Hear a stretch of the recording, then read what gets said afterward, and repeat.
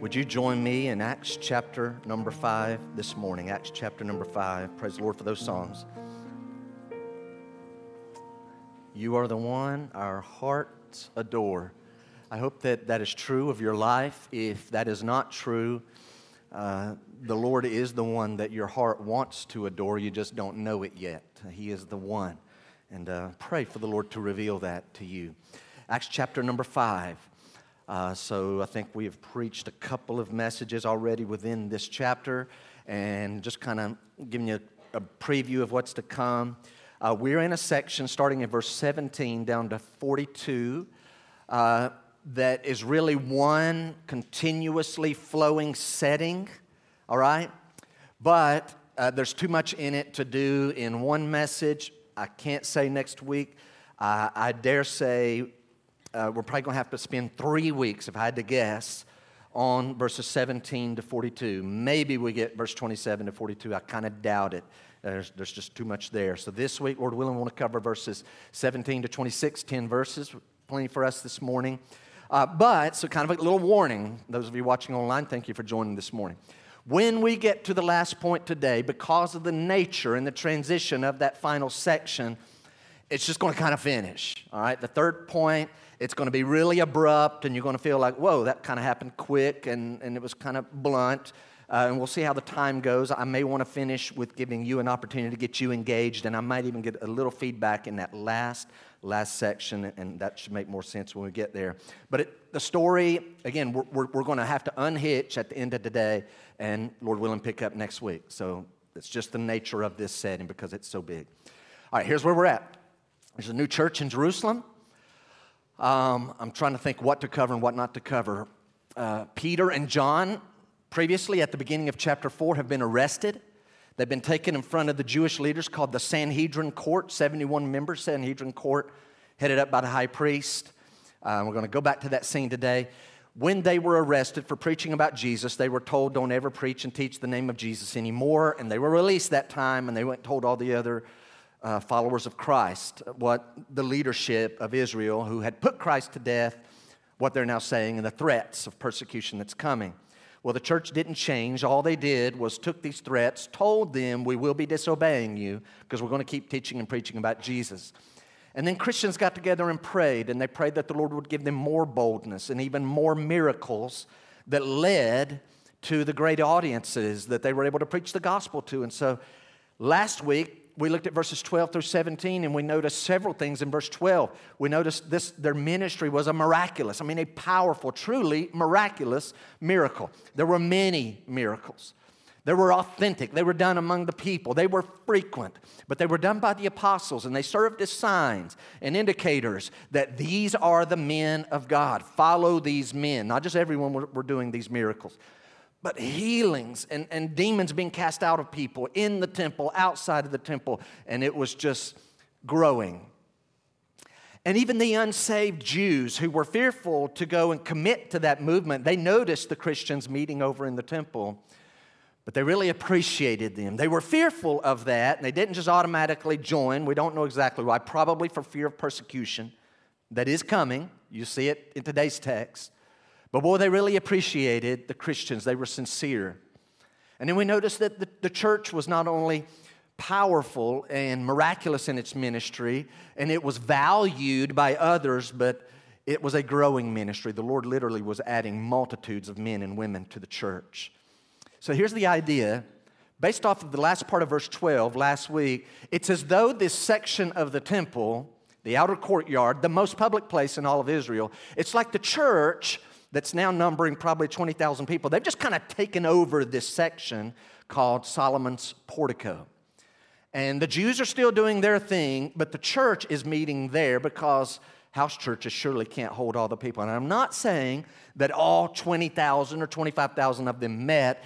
No doubt they were rotating in and out of there. And the apostles were no doubt rotating, teaching and preaching and performing miracles. Man, it was just expanding and growing. And that all leads up to verse 17. You had to know this was coming. Look at verse 17. Let's read down to verse 26. But the high priest, so all this good stuff's happening in the church. It's miraculous. It's growing. But the high priest rose up. And here's what we don't know. Is this Caiaphas, the literal high priest appointed by the Roman government over the Jewish nation? Or is this the power behind Caiaphas, his father-in-law, who used to be the high priest, named Annas? Doesn't matter. They were kind of one. They worked together. Between the two of them, the high priest rose up, and all who were with him, that is, the party of the Sadducees. So it's been a couple of months since we last focused on the Sadducees at the beginning of chapter 4. So I hope even just saying that, you're already starting, those of you that were here, you're starting to remember some things about the Sadducees, because we'll need to review that in a moment. Verse 17 again. Oh, this great things are happening, but the high priest rose up, and all who were with him, that is the party of the Sadducees, and filled with jealousy. Filled with jealousy. This doesn't mean in a moment of jealousy.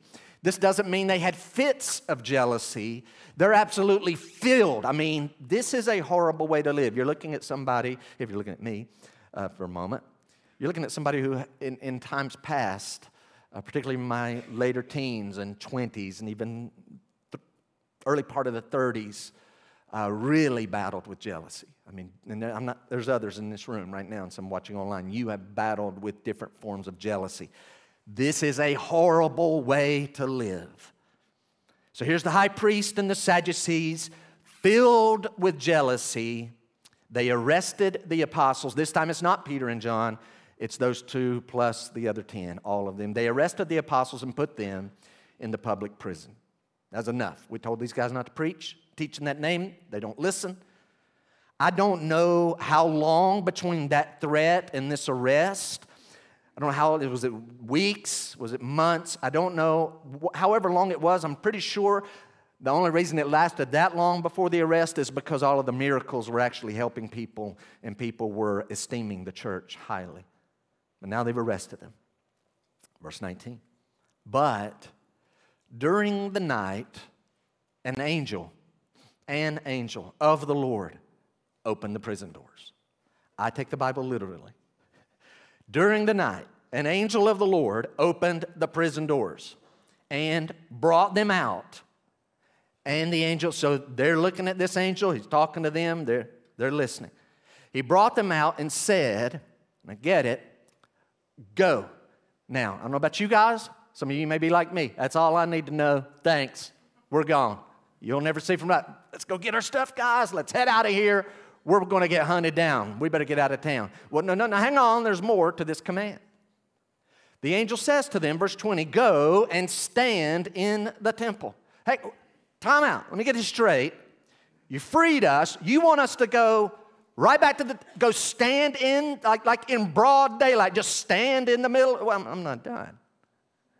Go, stand in the temple and speak to the people all the words of this life. If you're them, what are you thinking right about now? That's the very thing that got us put in prison. Why are you releasing us if all we're going to do is go right back over there? They're just going to get us again. Verse 20. Go, stand in the temple, and speak to the people all the words of this life. And not how I just read it. What an awesome way to live. This is the way to live your life. Verse 21. And when they heard this, they entered the temple at daybreak. It's like the earliest logical time to get in the temple. That's when they go. You say to go back in the temple, stand there and teach and preach to the people again? When they heard this, they entered the temple at daybreak and began to teach. So there's the first 3.5 verses. Meanwhile, now we're getting ready to shift because back at the Bat Cave, something's happening, all right? So now we're over where the Sanhedrin, they're getting ready to have their session because they arrested them, put them in jail, and then the next day is going to be the trial. So the middle of verse 21, this is happening kind of simultaneously. Now, when the high priest came and those who were with him, we know that's the Sadducees, they called together the council. This is the Sanhedrin, all the Senate of the people of Israel, all 71. This is the big one, need everybody present. This is big. We got to deal with something. They called together the council, all the Senate of the people of Israel, and sent to the prison to have them brought. Now, let that sink in. They've called the assembly, and they're sending the officers, go get the prisoners and bring, they're gone.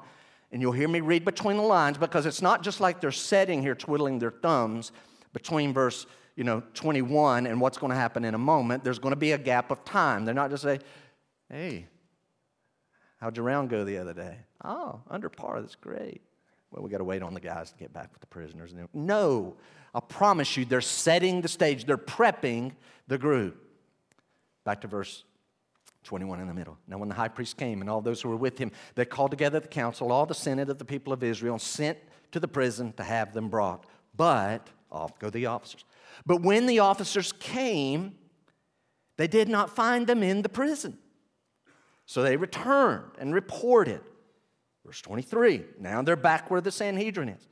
Here's their report. We found the prison. Where are the guys?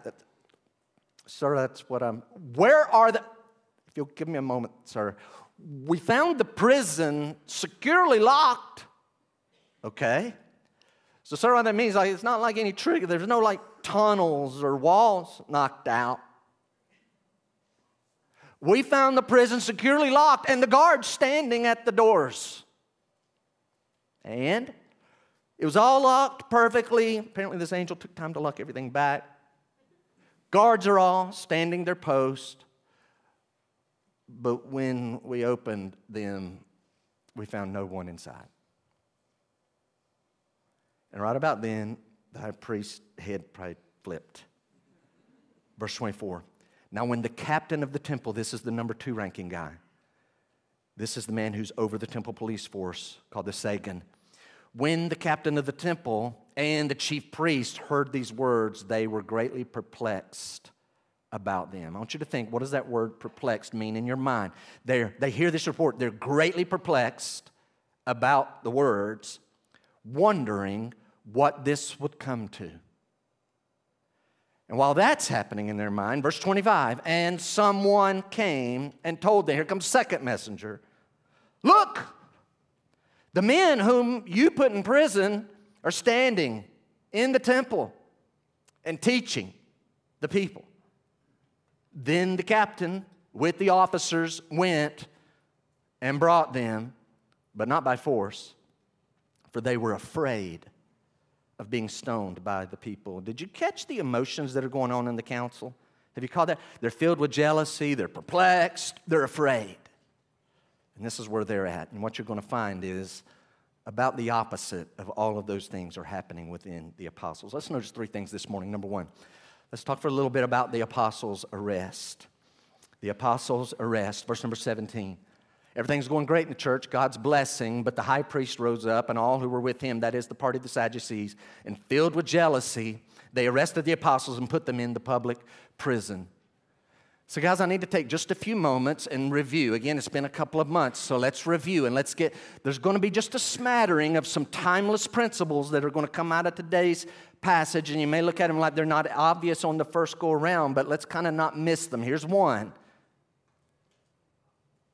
There is a real Satan. Satan is real. He's a real person, and you can mark it down. Anytime the Lord Jesus Christ is being magnified, he wants to disrupt that. Now, let me keep going. You need to put this in your mind. Here's a biblical principle.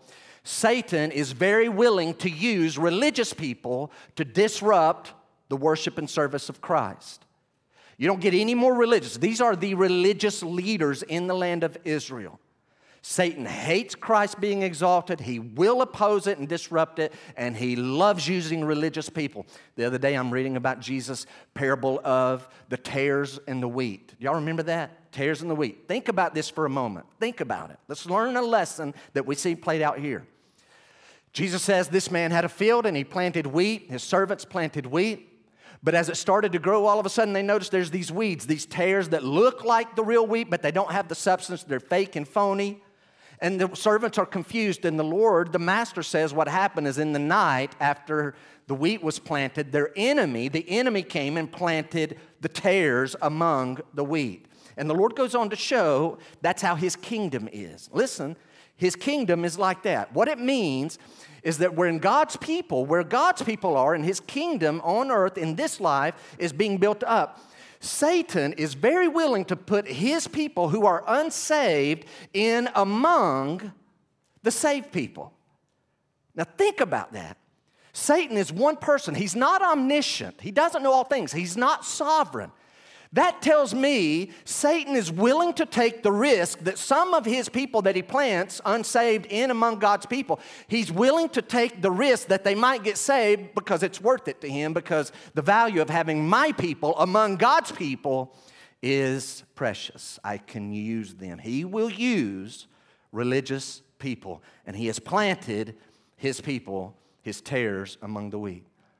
I want you to recall with me for a moment. We're talking this morning about the Sadducees. They're the particular group.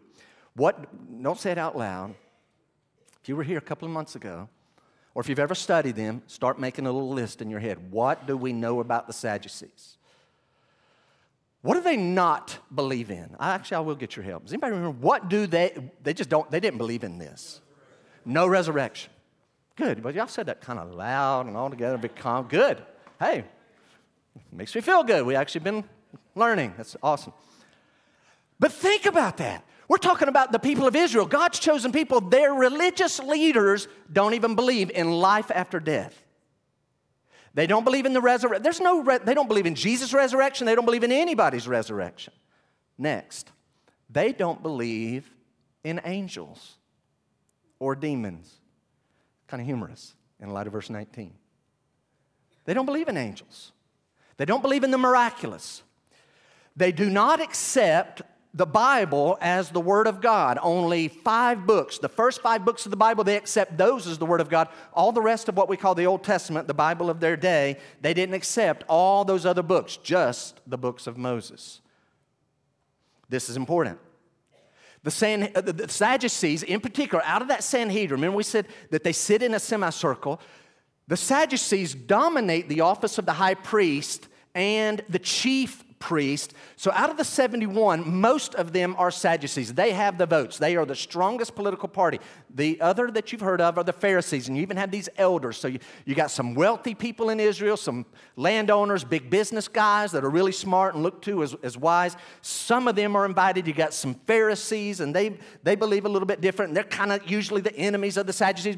But make no doubt about it, the Sanhedrin is dominated by the Sadducees. In fact, they are appointed by the Roman government, which leads to the fourth thing we need to remember about the Sadducees. It's important. Since they only believe in this life, there is no next life, they go all in on this life. And so to them, the most important thing is keeping peace and order in Israel. So, because the Romans hate disorder, they want peace. And if anything disrupts the status quo, the Romans may bring in their armies and put us down, any kind of rebellion. So they just want it for 2 reasons. One is to keep the Roman armies out, but the other is to keep their position because they're appointed by the Romans. They want to stay on Rome's good side, and the best way is just keep everything as it is. And this new movement is trouble in their minds. I want to read something. It'll take me a moment. It's a lengthy analogy. One of the guys that I'll read each week is an author named N.T. Wright. And he writes the following, so you're going to have to use your imagination. He actually wrote this last week's verses, but I remembered it, and I almost put it there, and it didn't make the cut. But I want to read it to you this morning. You ready? You've got to use your imagination. And hopefully as you're going and you see the analogy, you'll start making the connection with our text. Because you got these apostles being arrested by the Sadducees. He writes, imagine you are a manager. You're the manager of a great concert hall or opera house. You there? You're the manager of a great opera house or concert hall. He writes, the Metropolitan in New York, say, or the Albert Hall in London. You're the manager of the Metropolitan Opera House, he continues. For generations now, this has been the place which concert goers have flocked in their thousands, week after week, year after year. All the glittering international stars have played and sung here. Every performance is reported in the national press. A grateful public subscribes for whole seasons of concerts all at once. Which concert would you like? I want the whole season. I just like about what's the price for it? I want to sit right here. Oh, I want it for the whole season, and you're the manager over this. He continues. And then, you're the manager of this. And then, quite suddenly, in the middle of your busy season, a small, informal group begins to perform day after day and night after night, right outside the main door of the concert hall. It's a motley collection of musicians, and they're playing a strange mixture of ancient classical music and rowdy new songs, sometimes putting them together in an unprecedented fashion. This is the weirdest thing. These guys just started playing out here, and they're playing some of that, and sometimes it's some of this. And they're right outside your door, and you're the manager of the stated, traditional, respectful, elite opera house. He continues.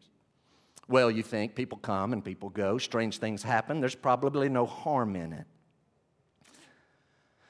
But then you realize that a lot of the people who ought to be coming into the concert hall or coming to see and hear this little ragtag group of musicians, crowds gather and stay outside listening to the new music rather than coming inside to hear the advertised program.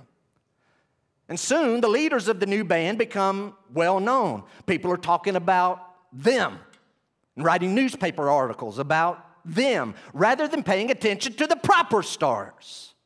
Now, as manager, you become seriously worried. Perhaps it's time to call the police and have them moved on or even arrested for disturbing the peace.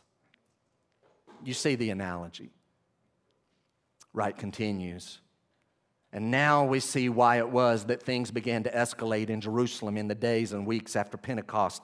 It might not have mattered so much if Peter, John, and the rest had met and drawn crowds far away in Galilee or in one of the villages. Later he writes, but Peter and the others were continuing to meet in one of the great porches of the temple. You see the analogy. This new ragtag group that's playing represents the apostles, and they're just drawing the crowds, and it's pulling away from the temple Jews. If you would, flip over in your Bible. I think one time today, I want you to go over just to Romans. Otherwise, we're staying right here in Acts 5. Go over to Romans 10. And as you're going there, we're talking about the apostles' arrest, and what I want to get across is what that little analogy that N.T. Wright used to show us the jealousy that is going on within the Sanhedrin, and particularly the Sadducees and the high priest. You kind of feel what's happening. They're losing control. They're losing grip. Things are getting out of hand, and it's happening quickly, and they're ready to rein it in, whatever measures are needed. So they're filled with jealousy, and I don't know what your mind goes to when you think about the word jealousy, but now I need to be honest with you, right? So there's our thought of jealousy and all of its ugliness, and there is an appropriate time for jealousy, and the word that is used there, in full disclosure, can carry the idea of zeal. Zeal for God. In fact, this is what Paul writes about. Look at Romans chapter 10, look at verse number 1. Read with me. Brothers, Paul writes, hey, brothers and sisters, my heart's desire and prayer to God for them is that they may be saved. I'm not going to preach on prayer, but learn there's a lot in that verse about prayer. Paul says his desire is they may be saved, but he doesn't just stop, I have this want. No, he turns it into prayer. Did you catch it? To God, Paul says, I pray to God for them. But I don't just pray, God, would you bless them? No. God, I'm praying for them specifically. I'm praying they will be saved. That's what I want. I want them. Right after he's just written, knowing they're all not going to be saved. In fact, he just wrote in chapter 9, most Jews are not going to be saved. Doesn't keep him from praying because he knows a remnant will be saved. God, I'm praying for them, and this is what I'm asking. Now verse 2 is the real reason. Look at verse 2. For I bear them, this is the nation of Israel, the Jews, his people. I bear them witness. Let that sink in. Paul says, I'm a witness. I can tell you firsthand what I've seen. I know this about them. I bear them witness that they have a zeal for God. but not according to knowledge. They have a zeal, but it's a misguided zeal. It's not according to knowledge. Verse 3 is probably the key to this section. It's going to tell the number one main problem, and then it's going to tell the two results of that problem. There's three parts of verse 3. The first section tells the main problem, and then the second and third section are the fallout of that problem. Verse 3, Paul says, here's why it's a misguided zeal. For being ignorant of the righteousness of God. Being ignorant of, that's the problem, being ignorant of the righteousness of God and seeking to establish their own righteousness, they did not submit to God's righteousness. So here's the problem with the Jews. You say, why don't they just trust God, trust Christ, do what the Bible says? Here's their problem. They don't know how righteous God is. In fact, every unsaved person in the room right now and listening online, here's the problem. You do not have a clue how righteous God is, nor do I. But when we don't know how perfect, and the bar is set at perfection, they didn't know that, and here's the result. Because they don't know that perfection is the standard of God to live with Him forever in heaven, one thing they do is they try to establish their own righteousness as a way to go to heaven. Why would you try to establish your own righteousness? Because they have no clue how righteous God is. And the other thing they do is they don't submit. In fact, they reject the righteousness that God offers. Here's the righteousness of God. God says, I sent my Son because you have no righteousness. He took all your sin on Himself, died on the cross. If you'll put your faith and trust in His death to count for you, He will give you all of His righteousness. God says, I'm offering you the righteousness of my Son. You give Him your sin, He gives you His righteousness. And the Jew says, no thanks, we'll establish our own. So they reject the one and positively on the positive side trying to earn the other. Why are y'all doing this? Because they don't know the righteous standard of God. Verse 4, for Christ is the end of the law for righteousness to everyone who believes. For Christ is the end of the law for righteousness to everyone who believes. Look this way quickly. I'm almost done with this section. We're going back to Acts 5. Verse 4 is putting forth two ways that people try to go to heaven. The one way is believe in Christ. Just believe in Christ. What He did on the cross is enough. Just trust Christ.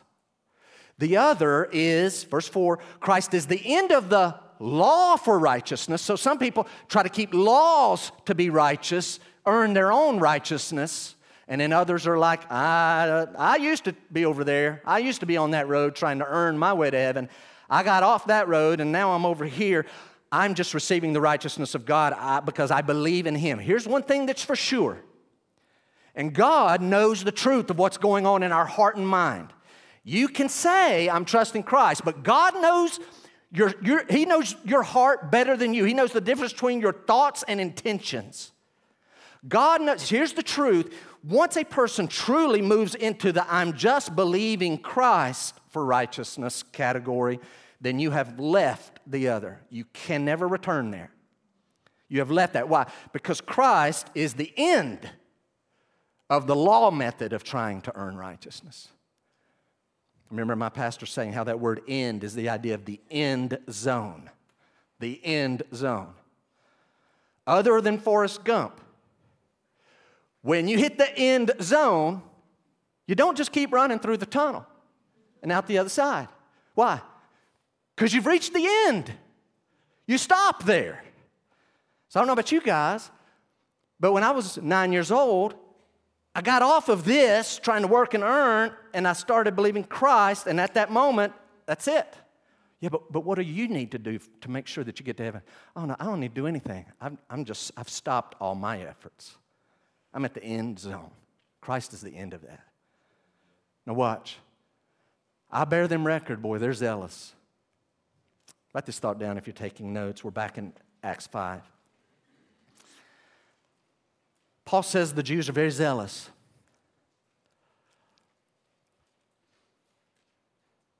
And it's that idea of zeal is tied to their jealousy. And so I'm going to actually split that. I don't know, as you read Romans 10, which section of the Jews do you think that's talking about? We could probably put a lot of weight on the Pharisee side, right? I don't know if you read that and you're like, that's talking about the Pharisees. But I actually think it includes the Sadducees. Write this thought, chew on it. The Pharisees' zeal centered primarily on keeping religious laws as a way of earning their salvation. That's largely what I just described. The Pharisees, their zeal, Paul says, it's because they don't have knowledge. They have it though. I bear witness, man. They've got the zeal, and Paul used to be a Pharisee. Their zeal is centered on keeping rules and regulations and laws. Listen to me. Can I use the word moral law? Hey, everybody listen just for a moment. When we talk about the law of God, it had a civil aspect, just rules and regulations of operating a government, but it also had moral laws, and it had ceremonial laws. So my understanding of what Paul is saying in Romans 10 is that the Pharisees centered their zeal on the moral laws. You want to go to heaven, you need to be a good person. Don't do those things and make sure you're keeping all these rules. But now the Sadducees, our group that we're looking at this morning, their zeal was not so much about all the rules and the regulations. Bless their hearts, the Pharisees, they just didn't go by the rules and regulations of Moses. They liked to add all the traditions of all the fathers for centuries and centuries, and their list just kept growing and growing. Sadducees are like, yeah, we're not into all that. They didn't really care about morality. What they centered their zeal on, write it down, is in the temple. They're the Levites. They're responsible for offering animal sacrifices, and so their zeal centers on the temple itself and therefore themselves. We're the ones who offer the sacrifices. We must keep these sacrifices going. And so the Pharisees, you better be keeping all the rules. The Sadducees, you better be offering sacrifices. And so they see themselves, and they rightly were, the caretakers of the temple, but the problem was they didn't know God. As soon as you've written that, move quickly. Back in Acts 5, verse number 17, why are they so filled with jealousy and resentment? Let me give you 4 reasons. Do y'all have time to write that one yet? Right, quickly. I apologize. Talked too long about it before I actually got to the end of it and let it get up there. Does that make sense? So the Pharisees, it's about moral rules. The Sadducees seem to be about the ceremonial aspect of law keeping. Put it all together, and the Jews, had they known Christ, they would have known He kept all the rules when we couldn't, and therefore He gives us His righteousness. And they could have told the Sadducees, because Christ is the perfect Son of God, His death on the cross means we don't have to offer any more animal sacrifices. All those sacrifices were only shadows pointing to the true sacrifice of Christ. Had they known Christ and what was being offered, both of them could have stopped at the end zone of trusting Christ. But now, write this down. Why are the Sadducees so jealous in verse 17? Number 1, they're angry and resentful and jealous. This is simple. They've just been directly disobeyed.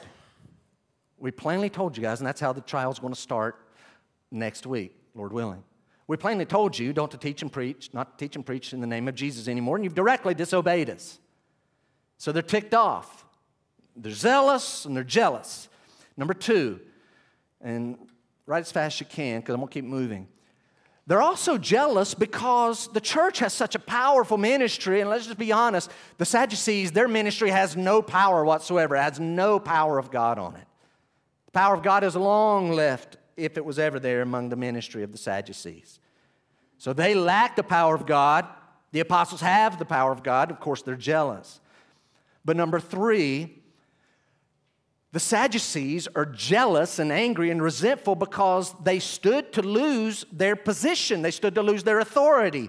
They stood to lose their very livelihood if people end up following Christianity. While if they understand that Jesus' death was truly the Lamb of God and there's no more reason to offer any more animal sacrifices, well, here we are, the tribe of Levi, and our whole sustenance, our living, like food on the table, depends on the other 11 tribes offering sacrifices to God. We hope this never takes off.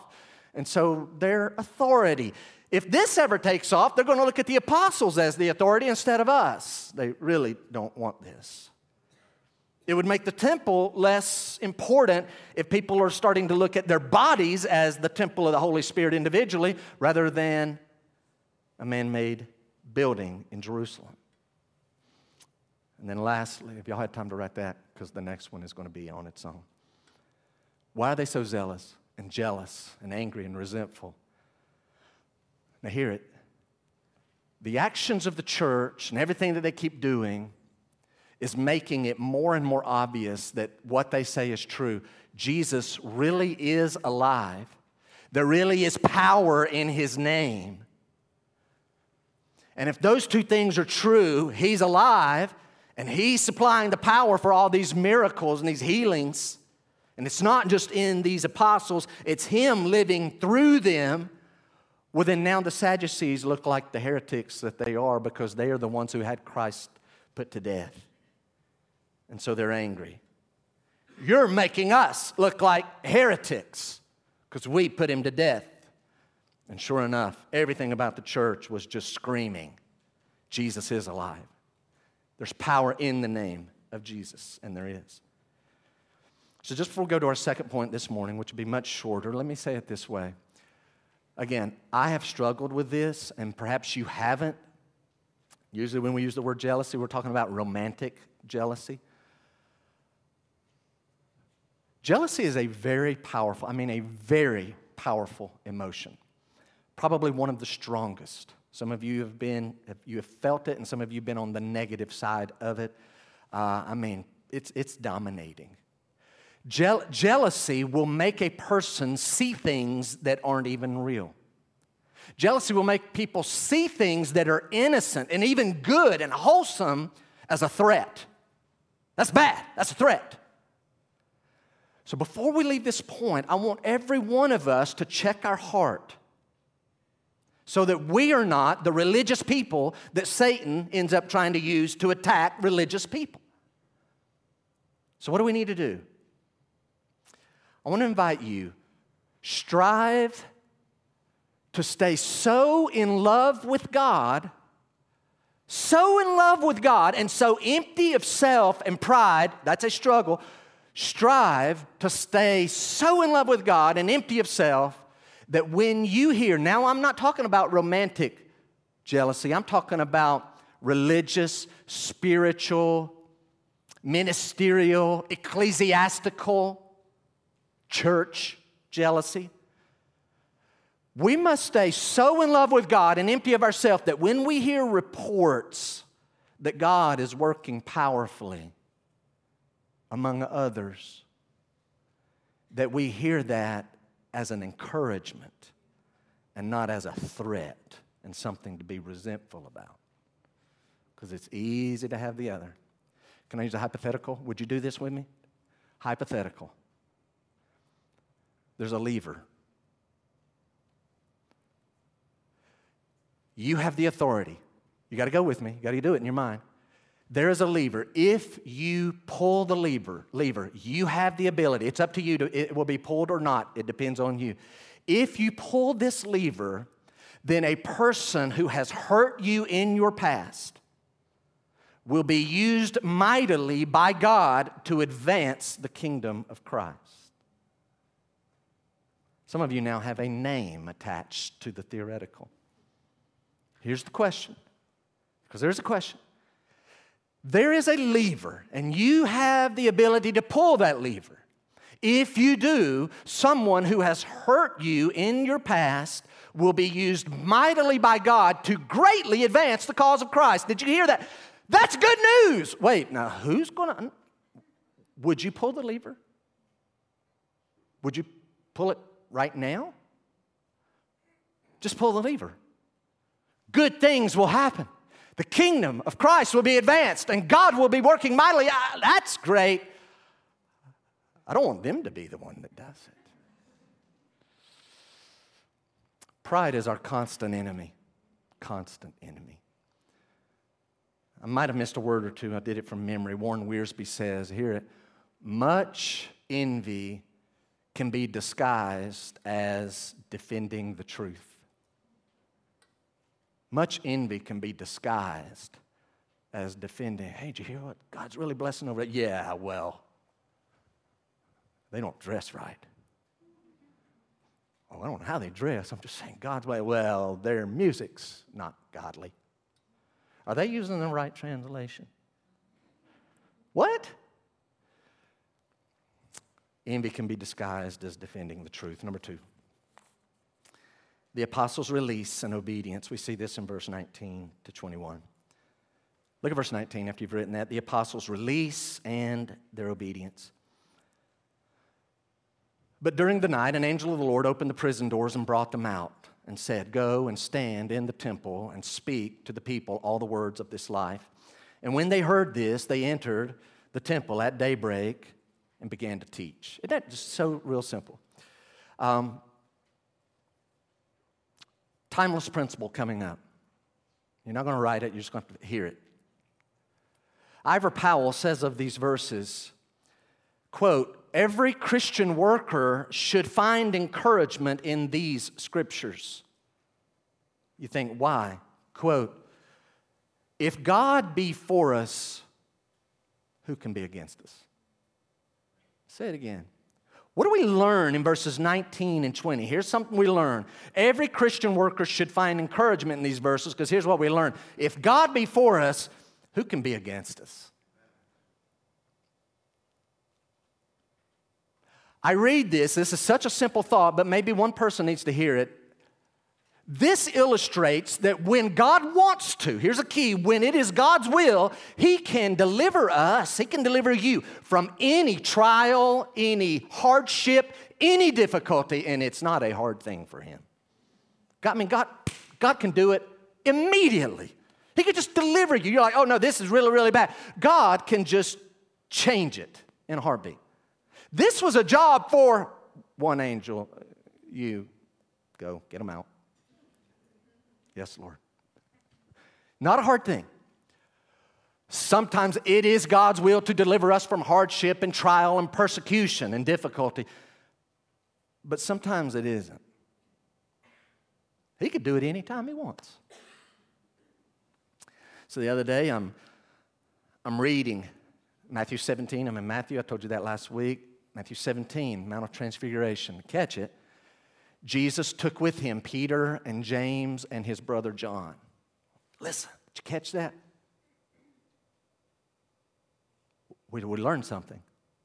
Jesus took with Him Peter and James and his brother John. What does that tell you about John?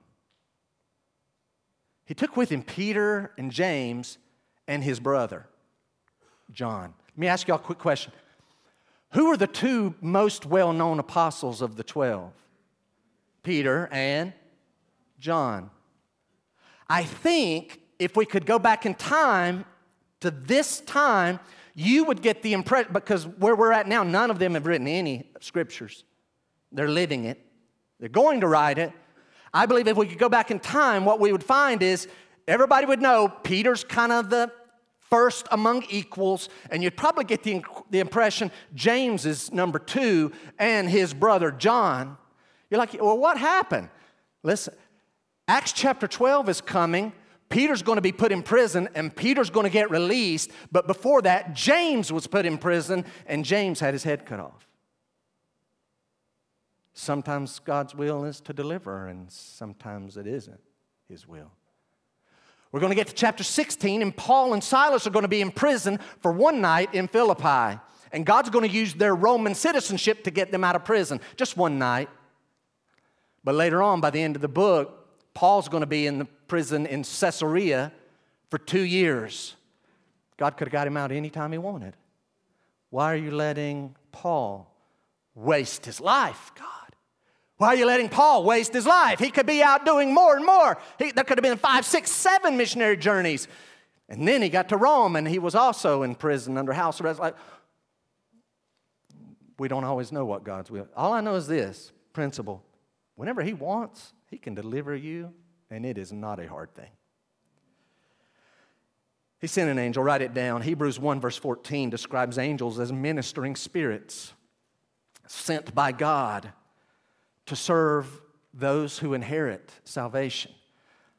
They're ministering spirits. They're servant spirits. God, and by the way, I've never really done an exhaustive studies of angels or angelology in the Bible. I find most people have a lot more in their mind about angels than the Bible actually says, but a lot of us have less in our mind about angels than the Bible says, so somewhere in the middle is probably would be the accurate thing. I am not saying that angels were merely and only created to serve Christians and believers in God and followers of God, but that's like one of the main things they do. In this life, they're more powerful than we are, but the Bible's clear. In the next life, we who trust Christ, we are the sons and daughters of God, and so sons and daughters are going to outrank even these angels. But again, this was a job for one. I don't know how he did it. They can enter, are real beings. They can enter this physical world and they can open prison doors and close them back and they can lead people out. I don't know how they got past the guards. I'm assuming they probably put some kind of trance on these guards. I don't think the guards stopped guarding. I think they just maybe went into some kind of trance. Apparently maybe the night shift and then the morning guys came in. Everything good? Yep. Sign right here. All right. Everybody in there? Yep. No trouble. I do find it humorous that of all the ways God could have delivered the apostles, he chose to do it by using a being that the Sadducees says doesn't exist. I like that. God's got a sense of humor. He really does. He invented humor, and he displays it there. Would you look quickly at verse 20? Would you look at the last phrase? What do you notice about the word life? It's capitalized. Everybody see that? That's weird. Can I offer something to you? So here the angel brings them out. Here's your command. Go. Stand in the temple and speak to the people all the words of this life. Go speak all the words of this life. It seems that phrase, this life, was an early designation for what we've been calling the church. It's going to be called the way. It seems like, and that's why it's capitalized, it seems like he's using that as a title, a designation for this movement. What's it called? Y'all know what we call it today, right? It's called Christianity. That phrase didn't exist, that word didn't exist yet. Apparently, it was called this life. Now go preach to them all the words of this life that we have. And it's not just about this eternal life that we have, it's go give them all the words of not just our eternal life, yes, but it's this relationship that we have with God the Father and God the Son and God the Holy Spirit. They need to know, people need to know all the words of this life that we have.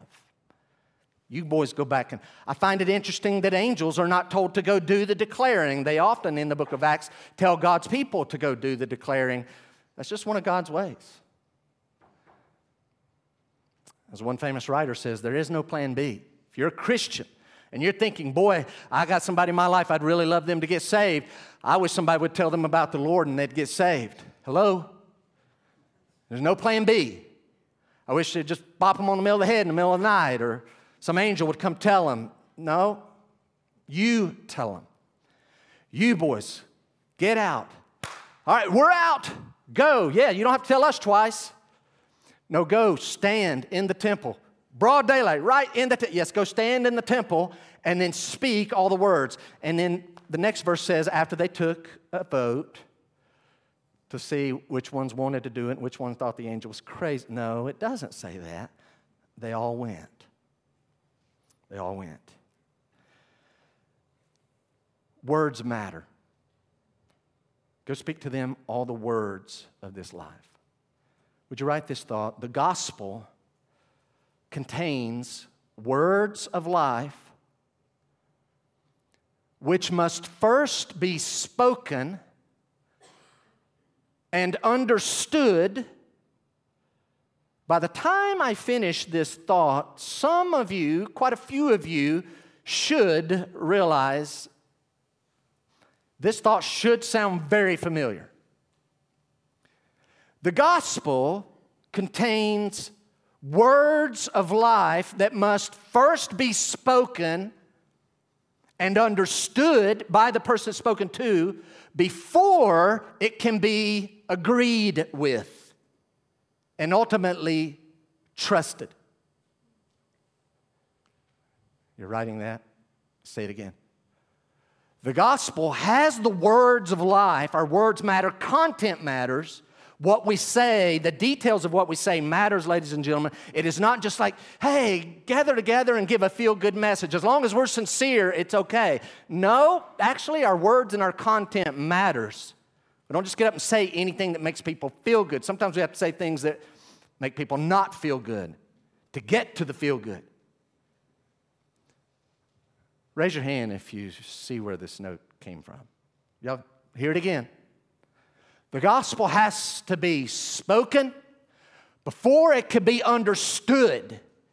Because you got to understand the gospel before you can agree with the gospel. And you got to understand it and agree with the gospel before you can trust the gospel. Raise your hand if this sounds familiar to something you've ever studied. What am I describing? Say it. The exchange. If you haven't made plans to be here in September, the 3rd or 4th weekend of September, you need to come because that's how you get saved. People hear the gospel. They have to understand the content of it. And then you got to agree with God about the content of it. And then you've ultimately, like, well, then I'm saved. Nope, now you got to trust the words of life. Quick thought. Here's another principle that I learned from this text. It's not in your handout. It's just, here's something I learned. But by the way, this has layers, and this is not going to be well, I better not even go down there. Let me just say it this way. Yeah, this is like that piece of gum that gets bigger when you chew it instead of smaller. Because Jesus is the only way to heaven, even persecution is not a sufficient reason to abstain from evangelizing. Yeah, but we're going to be persecuted. Do it. I'm not standing here this morning and saying there are never times that God doesn't override and say, right now is not the time. It is wisdom to wait for a different setting. I'm thinking where there's an arena and Paul wants to run into that arena and straighten the Ephesians out because they want to kill Paul and he wants to run out there. But thankfully, the people around Paul would not let him run into the riot because he was going to go out there, hey, let me tell you about Jesus. Now's not the time. They're going to kill you. And yet, here they are. And you got to really be in tune. Our default mode is we're going to give the gospel because there is no other way. And the gospel contains the words of life and a relationship with God.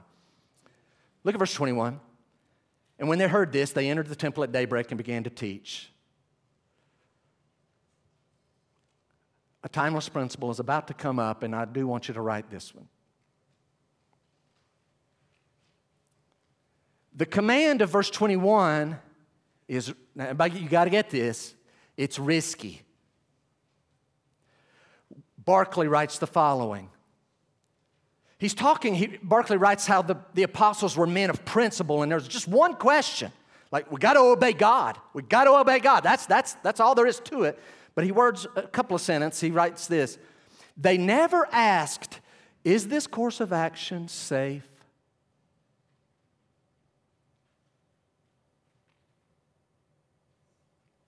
That's a nice little sentence. Jeff's up there talking. What did he just say? Is there a note yet? What? Is it time? When is? No, listen. They never asked, is this course of action safe? They asked, is this what God wants me to do? That's it. It's just simple. It's not about safe. So write this down. I believe this is a timeless principle. There will be times when obeying God is risky and may not make sense. There will be times when obeying God is risky and may not make sense. But obey God anyway. Why? Because being faithful, even amid difficulty, is often when we actually bring the most glory to God and glory to Christ, and that's when we actually have the biggest impact on other people. Yes, there's times it's risky. Yes, sometimes that just doesn't make sense. God says to do this, or I feel like the Holy Spirit is telling me to do this. That makes absolutely no sense.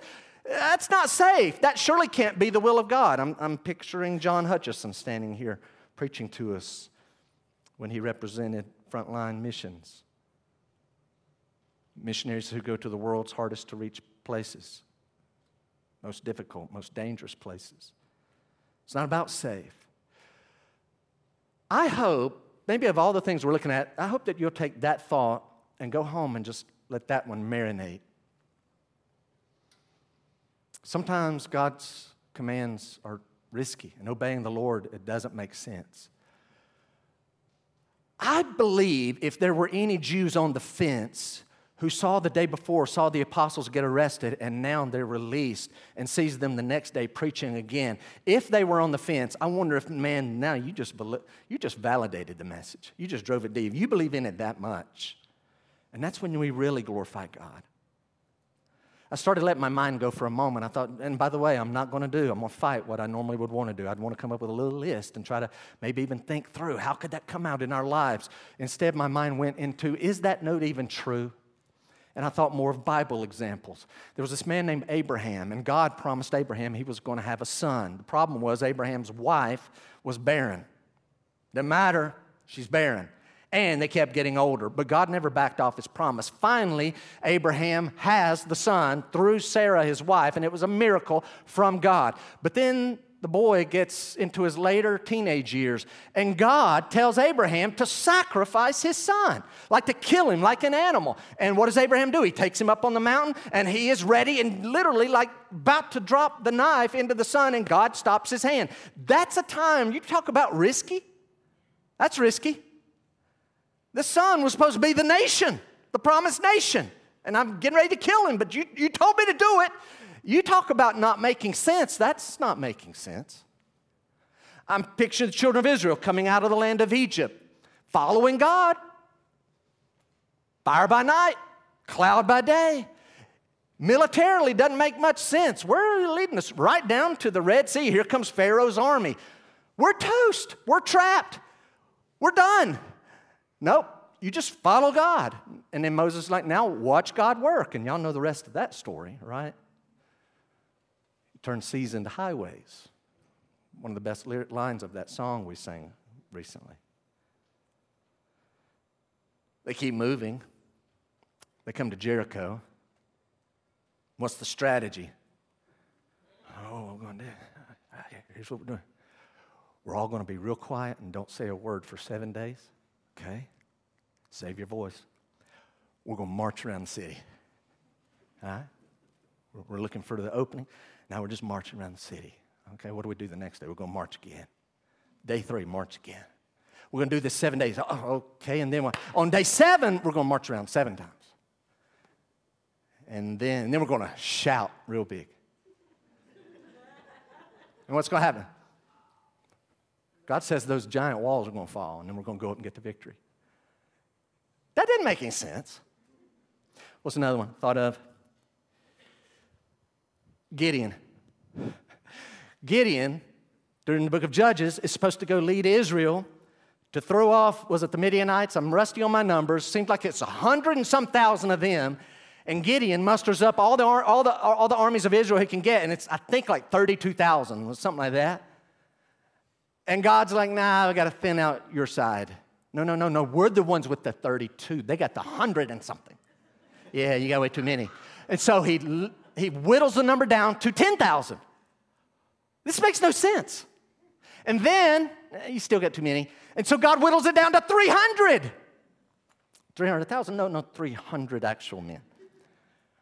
Well, I'm sure God's going to do some time travel and send them some tanks and machine guns. No, here's your weapons. You're going to get some pitchers. Got some pitchers, pour the water out. You will get a bugle. You get a horn and some torches. And your voice, your vocal cords. That's not a good strategy. That makes no sense. There was this widow, and it was a time of famine.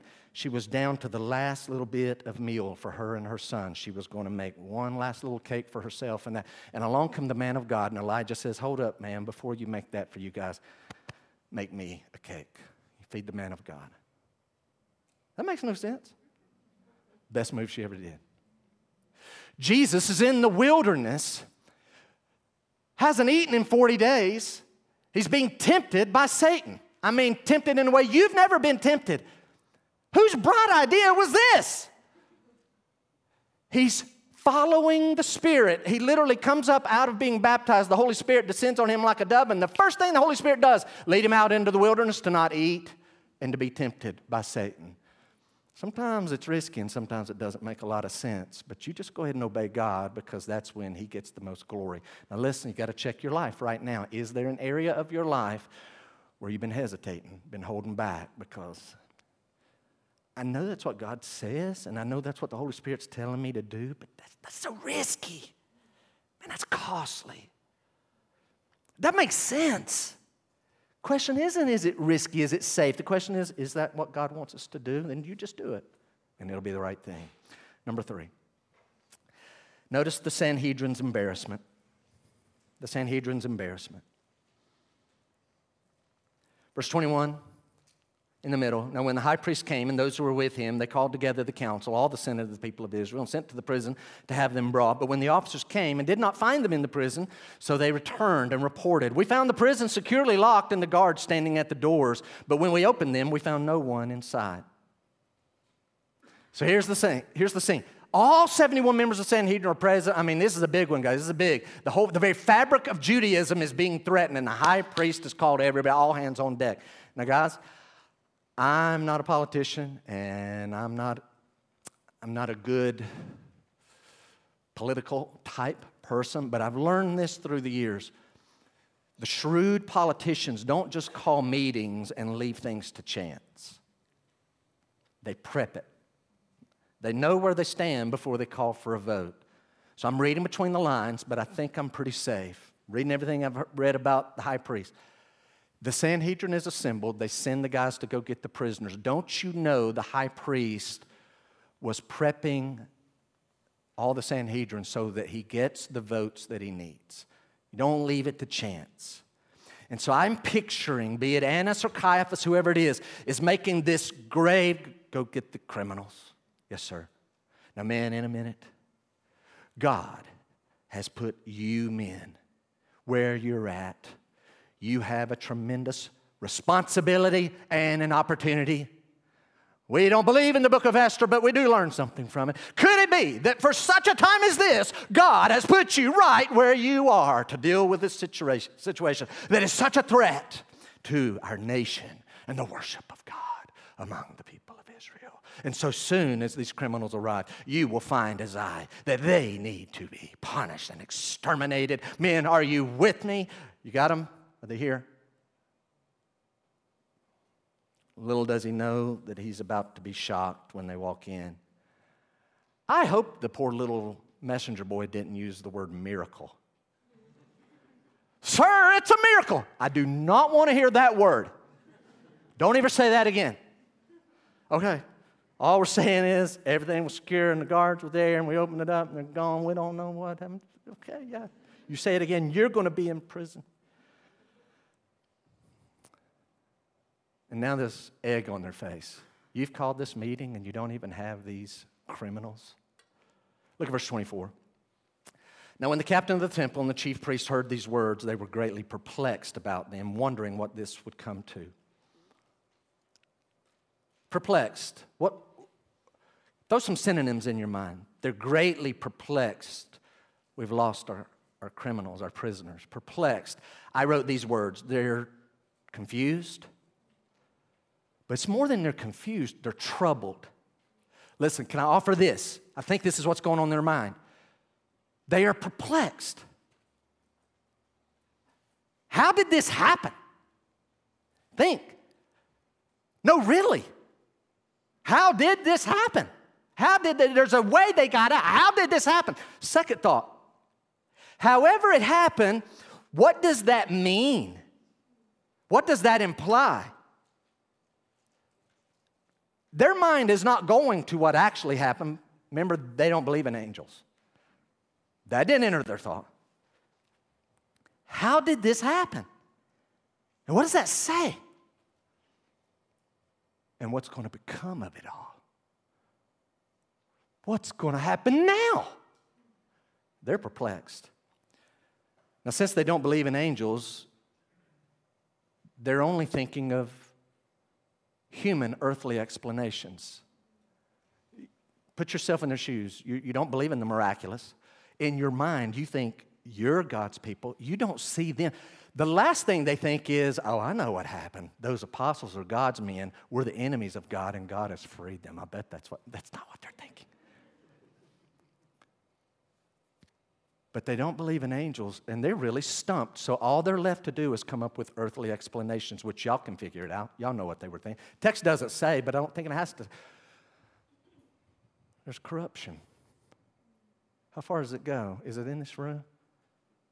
How many of these 71? It isn't you, is it? No, Pop. I promise it better not be you. Who is it? We got some moles in this group. Those guards got bribed. What in the world? This is like the worst thing ever. This is so embarrassing. And then they start thinking, where is it going? We're never going to see these guys again. Sir, what if we actually do hear of them again and they've gone somewhere else and they're preaching there and they're out of our jurisdiction? This is horrible. And then they get worse news. You're like, what could be worse than they lost their prisoner? I don't know. Again, I can't say for sure. I would like to go back and interview them. Hey, quick question. More troubling to you, verse 23, 25. Which one? I think they'd go 25. 23 is embarrassing. 25 is infuriating. You see verse 25? And someone came and told them, look! You know what look means? They're not far away. Poor guy, I feel for this guy. Again, I'm reading between the lines. Y'all got to give me, this is not in the Bible. Sir, son, I don't know if you can see. We're trying to deal with a situation. We lost the... Well, sir, I just wanted... Son, right now, we're busy. It can wait. We got to find these prisoners. I was going to tell you about the prisoners, where they are. You know where they are? Yes, sir. Well, then speak up, boy. What are you waiting on? Oh, well, they're standing in the temple. They're hiding in the temple. No, sir. Where are they? Well, actually, if you'll just see, right, you can't hear them, but you look right. You see the guy waving his arm and talking? That's your Peter guy again. And he's ticked. To never see them again would have been embarrassing, but for them to come right next door and still be preaching, now, man, that's of all the unmitigated gall. So I told you we'd be blunt in our finish, so would you write these things down? And we're going to have to unhitch and pick up here next week. This passage displays several contrasts. Hopefully you caught them. Number one, the council was jealous. They're jealous. The apostles are secure and loving and confident. Total different. Council eat up with resentment, anxiety. They're jealous, bitter. Out there's the apostles, man. They're just serving. Secure. They know who they are. They know whose they are. They're just loving people and healing people and leading them to Christ and showing them how to have eternal life. Very different. Number two, the council was afraid. I'm not going to be able to touch on verse 26 this morning, but they're afraid the people are going to stone them. Not just the church are going to have their heads. Even the unsaved Jews who are not yet following them, they are esteeming the church highly and esteeming the apostles. You can imagine, hey, what are you doing to them? Hey. And so when they came and arrested them this time, the second time, you had to know it was like, would you men mind coming and following us today, please? Thanks. When we're having a session, if you don't mind. And the apostles, to their credit, sure, we'll go with you. No fight. They just yielded. The council's afraid. The apostles were courageous. Number three, the council's perplexed, troubled, confused. The apostles, their own mission. They're just carrying out the mission, moving forward. Not on your handout, but the council is wondering, and they're perplexed and wondering, where's this going to go? It never dawned on them that what Jesus said about this mustard seed. Jesus says his kingdom is like a mustard seed. It's the smallest of all the seeds, but when it's full grown, it's the biggest tree in the whole garden. It never occurred, I promise you, in their mind, they never thought, I bet I know what's going to happen. This movement is going to end up dwarfing Judaism. Christianity, I'll tell you what's going to happen. This Jesus Christ and his followers, this is going to be the biggest religious movement in the history of the world, and we're going to move way down in, never to cross their mind. And then if you'd write this one down, the council is busy trying to protect themselves and their authority and their livelihood while the apostles are just out risking their lives for Christ. Contrast abounds. And we'll see that continue into next week. So my last thought, and all you have are a bunch of blanks. I don't have any more notes for you on the screen other than one last word. So as you're writing that, the council is protecting themselves and their own power. The apostles, man, they're just risking their very lives for Christ, doing it obediently. And we're going to find that they are glad to do this. They see it as a great privilege. So guys, here's my question for you this morning. I want you to really think. I want you to put a word to it, or two, or three. Write it down. What motivated the apostles to continue to evangelize amid such persecution? They were told they're going to be punished, and sure enough, they get arrested, but now they get released, and they end up back preaching in the temple. And as we start next week, as we saw already, verse 26, they got rearrested. Ladies and gentlemen, this is not a fairy tale. This is not just made up, a nice little story. This is real people. This is real lives. They get one shot at life, and now they're going to get rearrested, and they don't know how it all ends up. By the way, ultimately, in this life, they end up dying. 11 out of the 12 end up dying. And the one who doesn't, they tried to kill him, but it didn't work. I want you to if you're watching online, write down.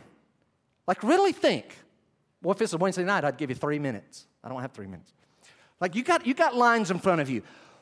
In your heart of hearts, how many things can you think of that motivated the apostles to keep evangelizing and preaching and teaching the gospel in spite, right in the middle of persecution? We're going to keep doing it. Why would anybody do that? Why would anybody do that?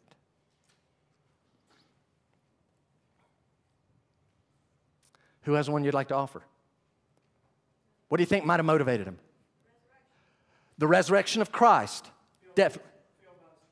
They're filled by the Spirit. Feel free to write these down.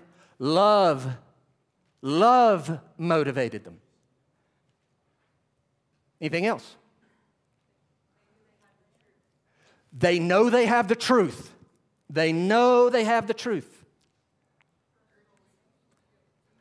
Personal relationship with Christ. It was real. It ain't fake and phony. It's real. What motivates people to keep going amid hard times? When they love the Lord, when they know Him, when they've had real experiences. Did you write these down? Could I offer to you? I don't know that this was in their heart, but it wouldn't be wrong. I'm going to use that ugly word.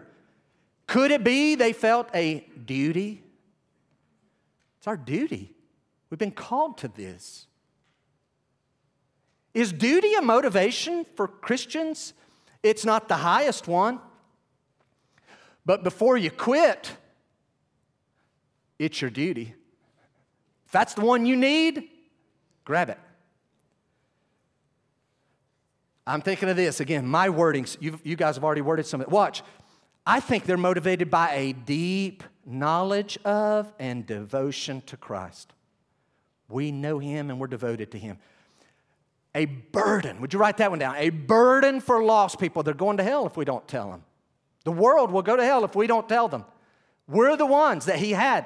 Follow Him. He taught us the truth. His Holy Spirit continues. There's a reason He's working through us these miracles. He's giving it to us. Burden for the lost. Dare I say this one? And Jeff of 15 years ago would not like Jeff of today putting this on the list. Could it be that they are motivated by reward? Hey, guys, we may die. We may die, but Jesus said, if you suffer for righteousness' sake, great is our reward in heaven. It'll be all right.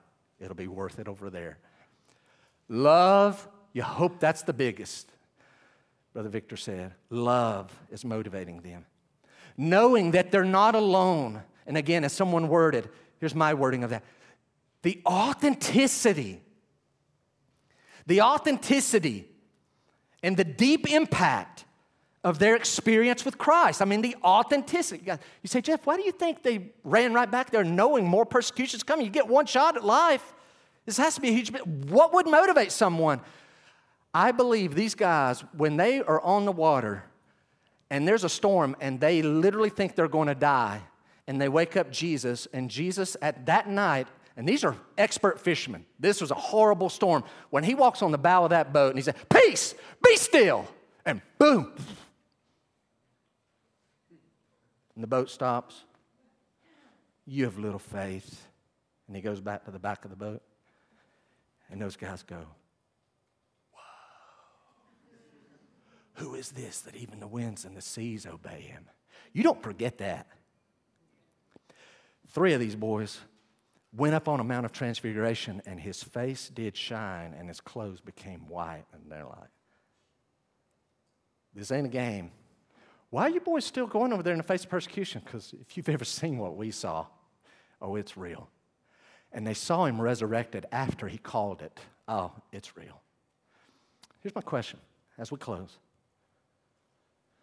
How many of these motivations are in you? I believe, I'm going to offer this.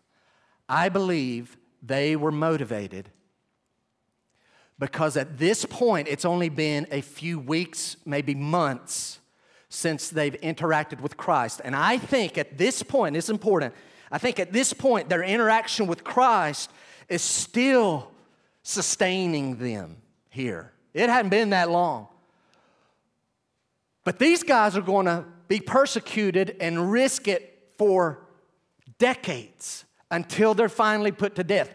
Decades. And so I know human beings. I know me. We are not unchangeable. We are not immutable. God is immutable. We're very immutable. We will change within 5 seconds. And you talk about over decades, I believe at this point they are sustained by the recent activity, personal activity with Christ. But what keeps them going? I dare say it was a sustained, daily, genuine, authentic walk with the Lord. When that is getting a little fuzzy, they still know Him every day and they have real God encounters. These guys never quit. Today there were some people that didn't come to church because it was raining this morning. Will you quit? Will I quit? The other day I'm reading in Psalms and I'm reading David and I forget the wording, but he's praying, God, don't let me quit on you when I get old. That's my prayer request. God, don't let Jeff Bartlett be a quitter. Don't let me be a quitter. Let it be so real and authentic that it never leaves. And no matter what comes, I can't quit. Are you going to quit? You going to quit in America? We don't know any kind of persecution. This is how you live. Go, stand, speak. What time do they open? Daybreak. All right, let's go. That's how you live. Let's stand. Let's stand.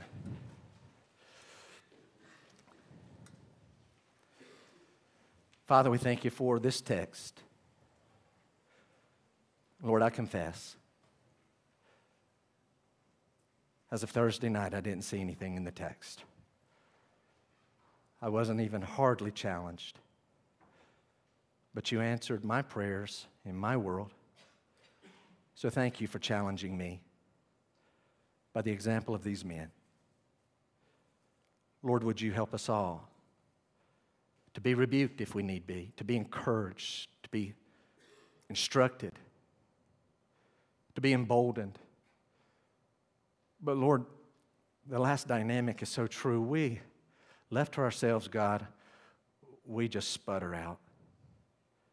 Would you give us real, genuine God encounters that sustain us when we're not on the emotional high or the spiritual high of a service or a small group or a conference or a great song that is new or a passage that's jumping off the page and we can't read it and digest it fast enough? Lord, I pray that you will just sustain us with your presence. God, may we not be surprised when persecution comes. Lord, may we not be the people who is causing the persecution. Father, may you rid us of prideful jealousy, ministerial, spiritual, ecclesiastical jealousy that exists among us. God, may you put our pride to death. And then, Father, where we're holding back and where we're being a little hesitant to obey you because it's risky and costly and it just doesn't make sense to us, Lord, give us great faith and obedience and follow the example we've seen before us this morning because you're worthy of it and we want you to be glorified. We pray it in Jesus' name. Amen. Have a great week.